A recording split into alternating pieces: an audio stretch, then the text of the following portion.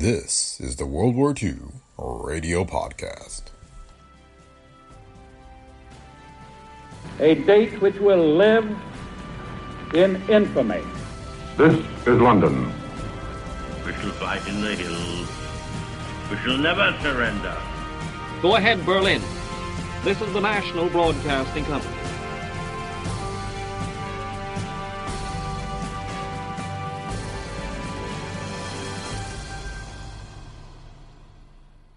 Welcome to the World War II Radio Podcast. Today's episode consists of two segments, both CBS News broadcasts of August 10th, 1942. The first is the World Today News Update, with reports on the war in Europe, Asia, and the Pacific, as well as updates from London and Cairo. The second is a special broadcast from Rio de Janeiro, reporting on the return of American prisoners from Japan. The World War II Radio Podcast is a Brick Pickle Media production. If you like the show, please leave feedback on Apple Podcasts, Spotify, or wherever you listen. And be sure to visit our website at brickpicklemedia.com/podcasts, where you can find links to past episodes, as well as the books featured in our podcasts. So thanks for listening. Enjoy today's episode of the World War II Radio Podcast. CBS World News brings you The World Today, presented Monday through Saturday at the same time. During the next 15 minutes, you will hear news and analysis by Quincy Howe and CBS correspondents at home and abroad. And here are the major highlights in the news of the day. Russians scorch Maikop oil fields as German Caucasus drive continues. More American troops arrive in Britain as American Air General promises early offensive. Congress party sympathizers riot in Bombay.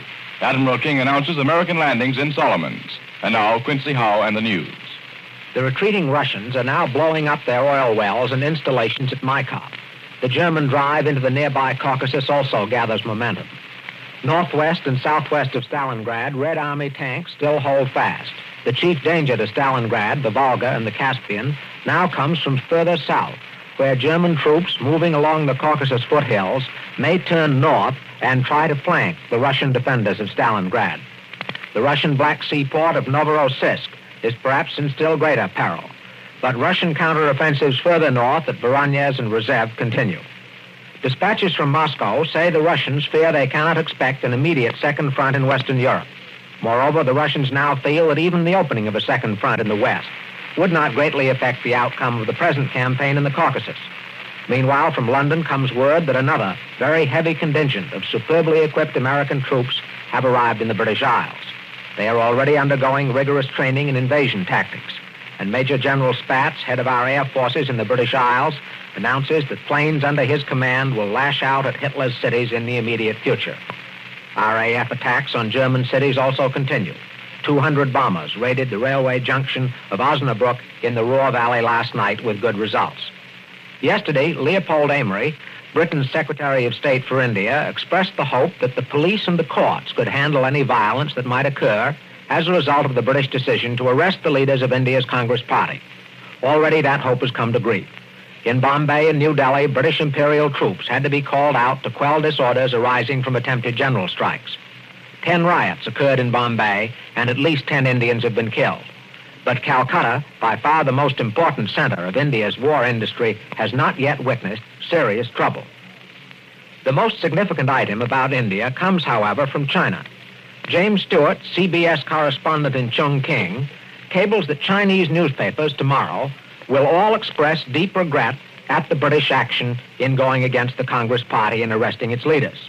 The Chinese attach great importance to the principles of the Atlantic Charter, and they feel, rightly or wrongly, that the British have taken an unnecessarily high-handed attitude toward the Congress Party leaders, whose support the Chinese believe is essential if India is to become a full and equal participant in the war effort. This afternoon, Admiral Ernest J. King, Commander-in-Chief of the United States Fleet, announced that American forces have now landed on the Solomon Islands, where heavy fighting is still raging. Admiral King emphasized that this action in the Solomon Islands is our first real offensive that we have launched, the first one at all in this war, and that considerable losses must therefore be expected. And now for more details on the Solomon Islands, to CBS Washington, Eric Severide reporting. We have lost at least one cruiser sunk and 2 cruisers, 2 destroyers, and 1 transport have been damaged. These are serious losses, but this is an important operation, and these losses are only a small fraction of those the Japanese said we had suffered.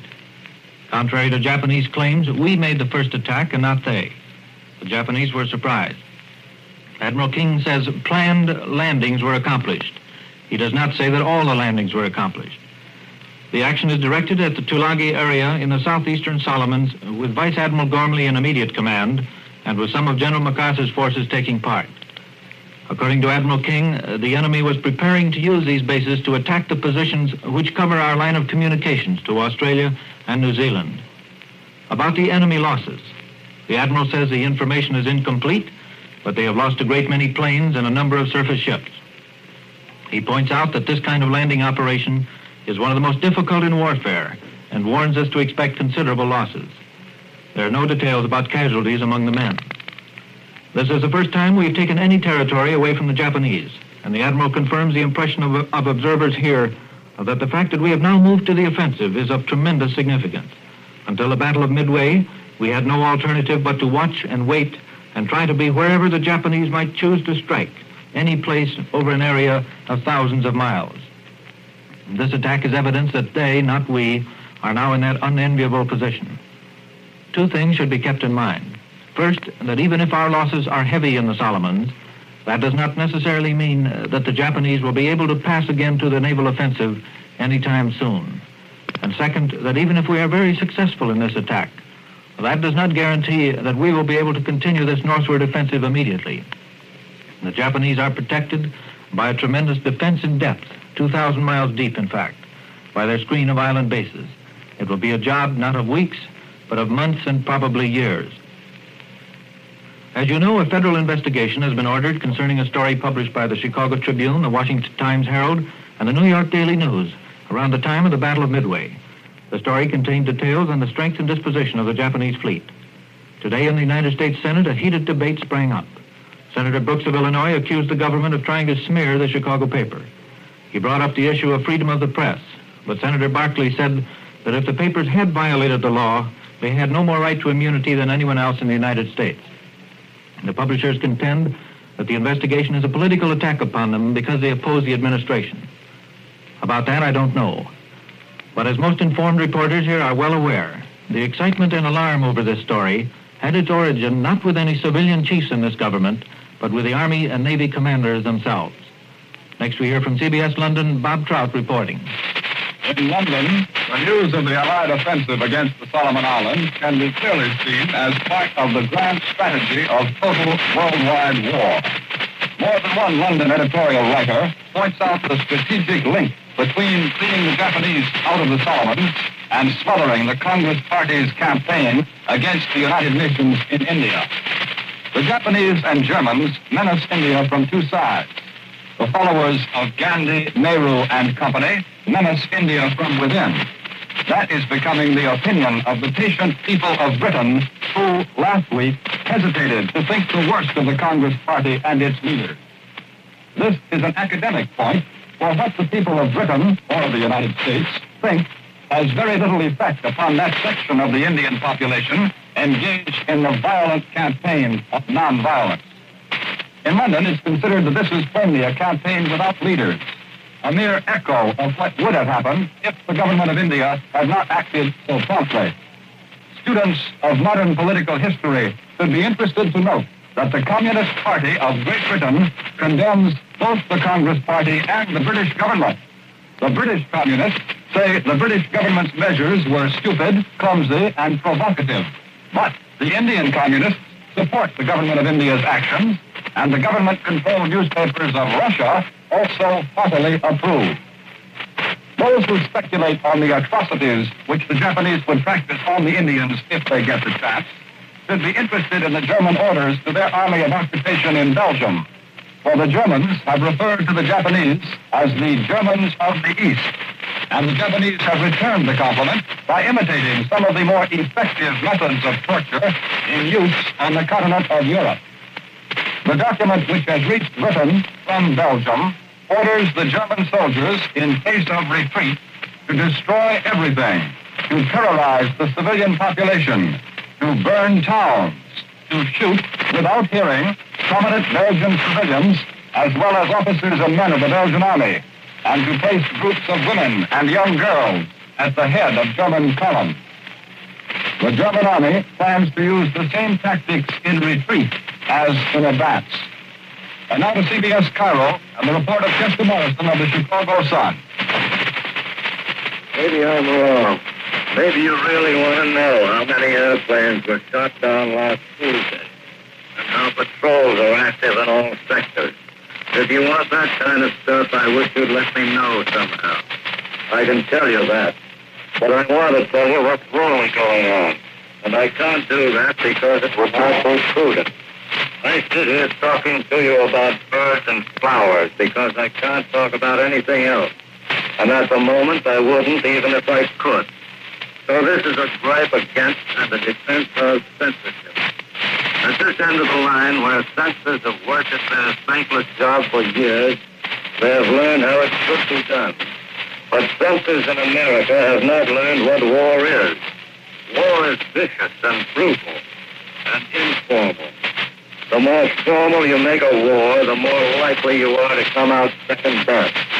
Censors of all people should know that. My letters from home arrive ragged and tattered because censors have been at work on them with a razor blade. The letter says Joe's frightfully worried about a rubber shortage. And closed with the letter was a magazine clipping which the censors removed, inserting instead a notice that transmission of such material was not permitted. The clipping was a criticism of censorship. I know because I wrote it, and I have a complete uncut copy of the magazine here in Cairo. That kind of censorship is annoying and unintelligent. Let me tell you about the other kind, the kind at this end. It stops me from telling you things I know and think you should know. It stops me so completely that my paper must think I spend my time under a table. But it also is the best insurance against leakage of important information. If I told you what I know and added my interpretation of what I know, it might make your hair stand on end. And it might shake you out of your lethargy about this battlefront. But don't shoot the censor. He's doing the best he can. This is Chester Morrison returning here to CBS New York. I'm Quincy Howe. We know the atmosphere was bad during our Trout and Morrison broadcasts from London and Cairo, but we hope that you got something from them just the same. Leland Stowe, the Chicago Daily News and New York Post Foreign Service, cables today from Moscow that not only Russia, but all the United Nations are looking to America for war leadership. We may not deserve this confidence, but we have got it.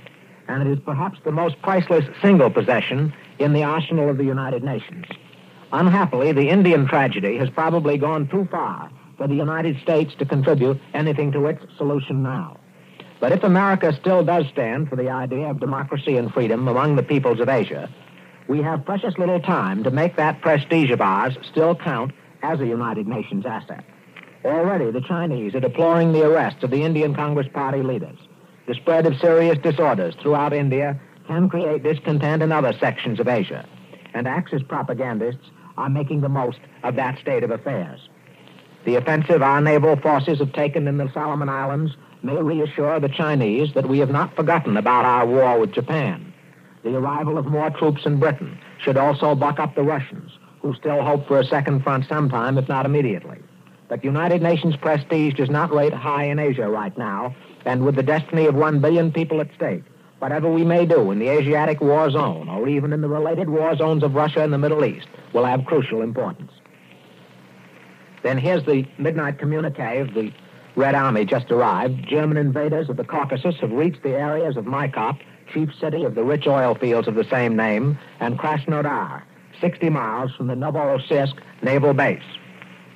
American newspapermen who have just landed at Rio de Janeiro on their way back from 6 months in Japanese prisons and concentration camps disclosed today that young Butch Conoy, the American-educated son of former Premier Conoy, was arrested shortly after the outbreak of war in the Pacific. This was simply one of many arrests of former Japanese conservatives and moderates. General Stilwell's headquarters in China announced that United States Army flyers have carried out a successful attack on the Japanese-held base at Haiphong in Indochina. American headquarters also say that by holding the offensive against Japan, our flyers have prevented the Japanese from striking back at our base in Hengyang. The Polish government in exile reports from London that Colonel Richard Gessler, German Gestapo chief in the Krakow district of Poland, met his death on July 30 when his automobile overturned. The Nazi press attributes this accident to sabotage.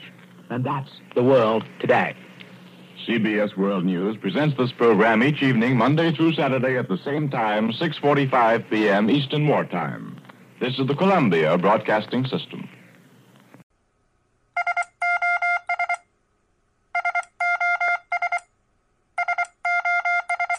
CBS World News brings you a special broadcast from Rio de Janeiro, where the Swedish liner Gripsholm docked this morning en route to the United States. Aboard the Gripsholm are many Americans who were prisoners of war in Japan.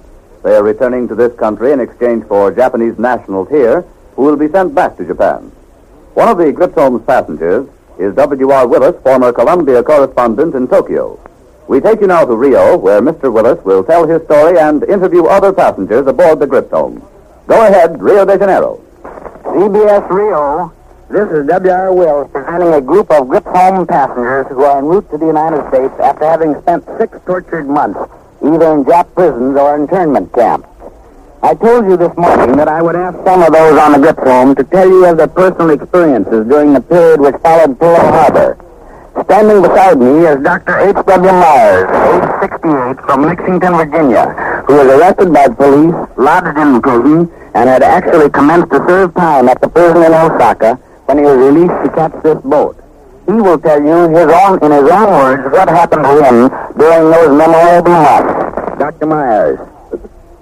I speak as a friend of Japan who loves the Japanese people and who admires them for their many fine qualities. And I am sorry that they are suffering and hungry, many of them through no fault of their own. I was arrested the day war was declared, and for 180 days I sampled the treatment of 3 Japanese prisons. Solitary confinement, unheated cells, prison garb, prison food, sitting on hardwood floors and sleeping on those same hard floors at night. I was treated in every respect, as they told me, like other Chinese, Korean, or Japanese criminals. My glasses, all books, and my own tools were taken away. I was conducted handcuffed from prison to prison and from prison to the courts. For 1 month, I was grilled by the police, who made strenuous efforts to convict me as a spy, slapping me frequently and hard to make me recall things I had never said. My friendship for Mr. Graves, the British consul, and Mr. Sokovin, the American consul, this friendship was the basis for the charge of espionage. My prison work was making cheap brown envelopes. 600 a day was my quota. This is the special industry of the Osaka prison. My food was horse, rice, and wheat mix with a bowl of watery soup 3 times a day. My wife brought a chocolate cake for me, but I was not allowed even to smell it. When I was released for the evacuation ship, I was a skeleton and reminded my friends of Gandhi without the goat. A constant sense of the presence of God was my support in those dark days and nights. And I recited the 103rd Psalm in times of deepest discouragement. Bless the Lord, O my soul, and all that is within me. Bless his holy name. Thank you, Dr. Myers. While the case of Dr. Myers just recounted should cause the Jap authorities to blush with shame, I'm sure the story which medical doctor Joseph L. McSpan, age 58, of Richmond, Virginia, who was arrested and thrown into prison where he was submitted to indignities and physical violence, will not lighten their load of guilt. Dr. McSpan. After nearly 25 years of pleasant life in Japan, you can imagine my great surprise on the 8th of December at 7:30 in the morning. My bedroom door burst open violently, and 4 men, 2 of them in uniform with drawn revolvers, and 2 plainclothesmen came in and ordered me up and dressed and took me bound between them to the Yokohama prison. I asked what it was all about, and they said, "We are military police, and you must not talk." At the prison, I was shown to a cell and told that I would be kept there for 2 or 3 days for questioning. I stayed there until the 16th of June, that is to say, 6 months and 9 days, and was released at 5 o'clock in the afternoon, the day before the evacuation ship left Japan. Up until that time, I may say that I had a very friendly attitude toward the Japanese, and I had no reason to believe that such a thing would happen. And as a matter of fact, I had said many times to my friends that in case I was unable to leave the country before the outbreak of actual war, that I did not feel that I would be treated any worse than German residents were treated during World War I.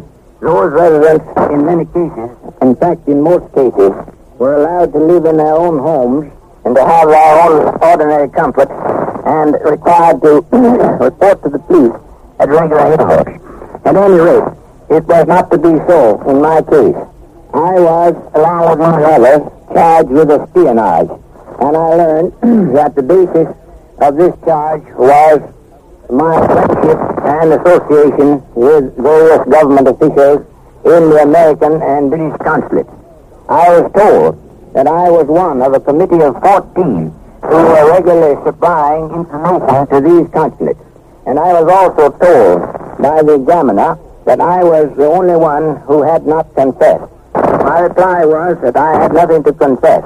And they said, "You better think that over, and if you do not answer as we think you should, we will have to use other methods."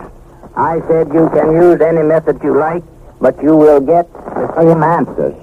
At the end of January, I was told that I was no longer under suspicion of espionage. But then I was held for questioning as a Freemason.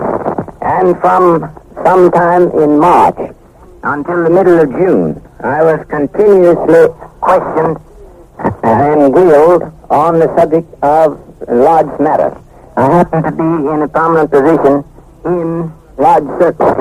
I was told finally on the 13th of June that I would be that they would ask a 6-month sentence for me as a member of a secret organization. I replied that in that case I would have to give them advance notice that I would appeal such a sentence to their highest court, that I would not accept a sentence from any lower court because of the fact that Freemasonry had been allowed to operate unmolested in Japan since the expiration of extraterritoriality in 1899.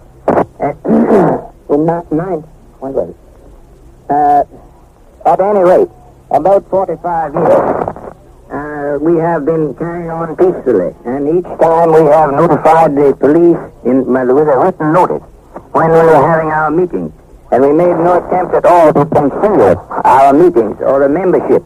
At any rate, I heard nothing more from it, and I was very happy on the 4th of June to be notified that I'll be among those who would be allowed to come away on the evacuation ship. Thank you, Dr. McSpan. As bad as was the treatment accorded to Dr. McSpan, Dr. Edwin Hughes Miller, a 68-year-old missionary from Roswell, Pennsylvania, suffered torture and hardships almost indescribable.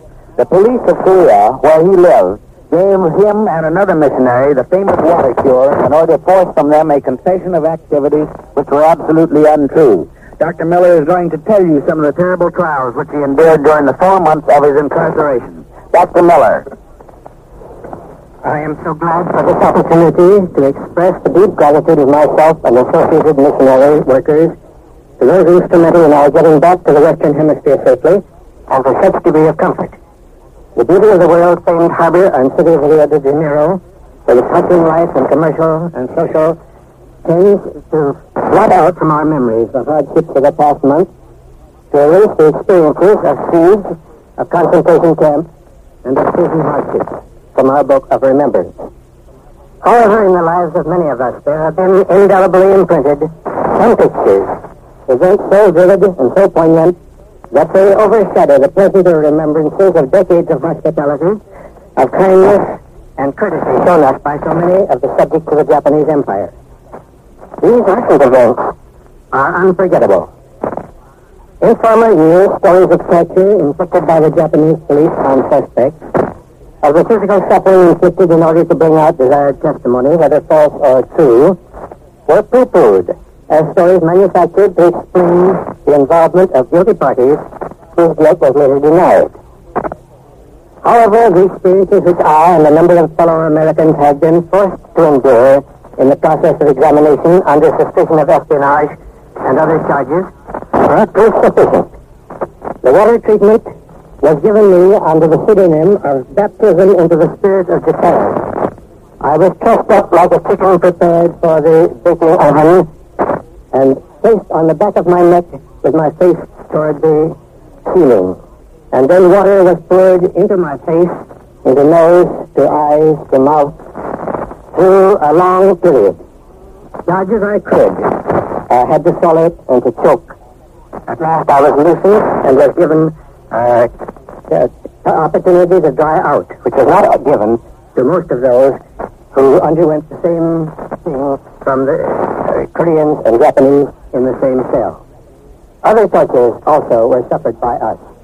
At one time, when my memory was not sufficient to recall things that I never heard of or knew about, my inquisitor sat beside me with a piece of rubber hose and for 2 hours beat me upon the head and the neck. He afterward gave me some medical treatment for it, and in about 2 weeks I was again about normal in the size of my head. A considerable number of nationals of the Japanese Empire, under suspicion of various breaches of law, who were with us in the same cells, underwent these same cruelties. And these evidences are incontrovertible of the systematic brutality of the police system under the present government of Japan. Thank you, Dr. Miller. Not content with wreaking their vengeance on the outstanding foreign men of Japan, the Jap authorities included women, too. Outstanding case was the arrest of Miss Phyllis Argo, correspondent of the London News Chronicle and managing editor of the Japan News Week of Tokyo. Miss Argo told you this morning a small portion of her experience. She will now give you some of the details of her 6 months in Sugamo Prison in Tokyo. Miss Argo. It certainly feels good to be talking to you from Rio de Janeiro, because a couple of months ago I didn't expect even to get out of a Japanese prison as long as the war lasted. I mean prison, too, not just internment camp. I was arrested December 8th by gendarmes, the Gestapo, and after 6 months solitary confinement incommunicado, was sentenced to 18 months hard labor with 3 years fear of execution. The trial was a 15-minute farce, so I couldn't speak to my attorney and couldn't bring witnesses or evidence in my favor. While the gendarmes had had 6 months in which to grill me. A lot of their translations of my evidence were wrong, and sometimes they included things I'd never said. I'm the only foreign woman ever imprisoned and sentenced in Japan. In my warrant, I was charged with revealing secrets detrimental to Japan. But my worst crime was being managing editor of Japan Newsweek, owned by W.R. Wills, CBS correspondent, very anti-Axis. It was fun publishing anti-Axis editorials in Tokyo, seeing how long we could get away with it. There wasn't much fun, though, just sitting for 6 months in a cell 5 feet by 7, with no books but the Bible and the anthology, and no one to talk to. I lived on prison food, too. They fed us at 6 a.m., 10:30 a.m., and 3:30 p.m., and then put us to bed at 7. I couldn't get any news of the outside world, and didn't even know war had broken out until the end of January, when the gendarmes told me. Up till then, they kept saying everything was quiet and crucial and normal. I was still in the United States. I guess they were at that. The lack of food and heat was pretty bad, but worse was the mental torture of utter uncertainty as to if or when I'd be released on a daily billing. I was knocked about when my answers didn't please the gendarmes and got my face cut. It did make me mad when they handcuffed and roped me. The biggest thrill I had next to being released and hearing I was coming to the United States was the American air raid April 18th. I knew it was a real raid, so I knew the sound of live shells from the first European war when I was in London. The day I was taken down to court for my trial, I saw some of the bomb craters in burned-out districts. That was even more thrilling. Thank you, Miss Argo. You probably are wondering what is taking place in wartime Japan. I was not able to talk to very many after my release from prison. But I gained the distinct impression that the Japanese people are doing everything they can to back up their government, mainly because they cannot do anything else. You have just listened to a special broadcast from Rio de Janeiro by W.R. Wills, former Columbia correspondent in Tokyo. Mr. Wills described his experiences as a prisoner of war in Japan and introduced other Americans who had been held prisoner. This is the Columbia Broadcasting System.